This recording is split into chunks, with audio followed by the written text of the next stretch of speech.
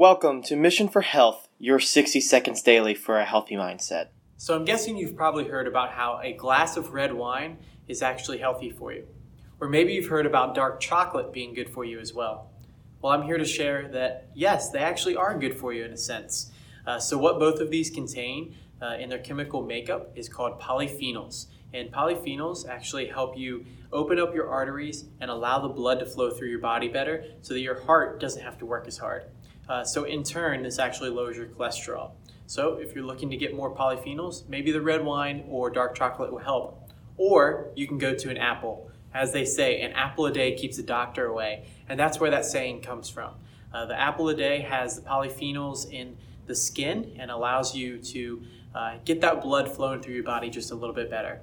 So if you're looking for more health tips like this, I encourage you to schedule a free Health Explorer where we'll look at your current goals and help you realize your full potential.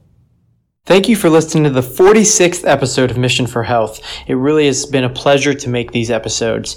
Please leave a review and a rating on this podcast so that we can help serve you better, and make sure that you subscribe so you can get your 60 seconds daily for a healthy mindset.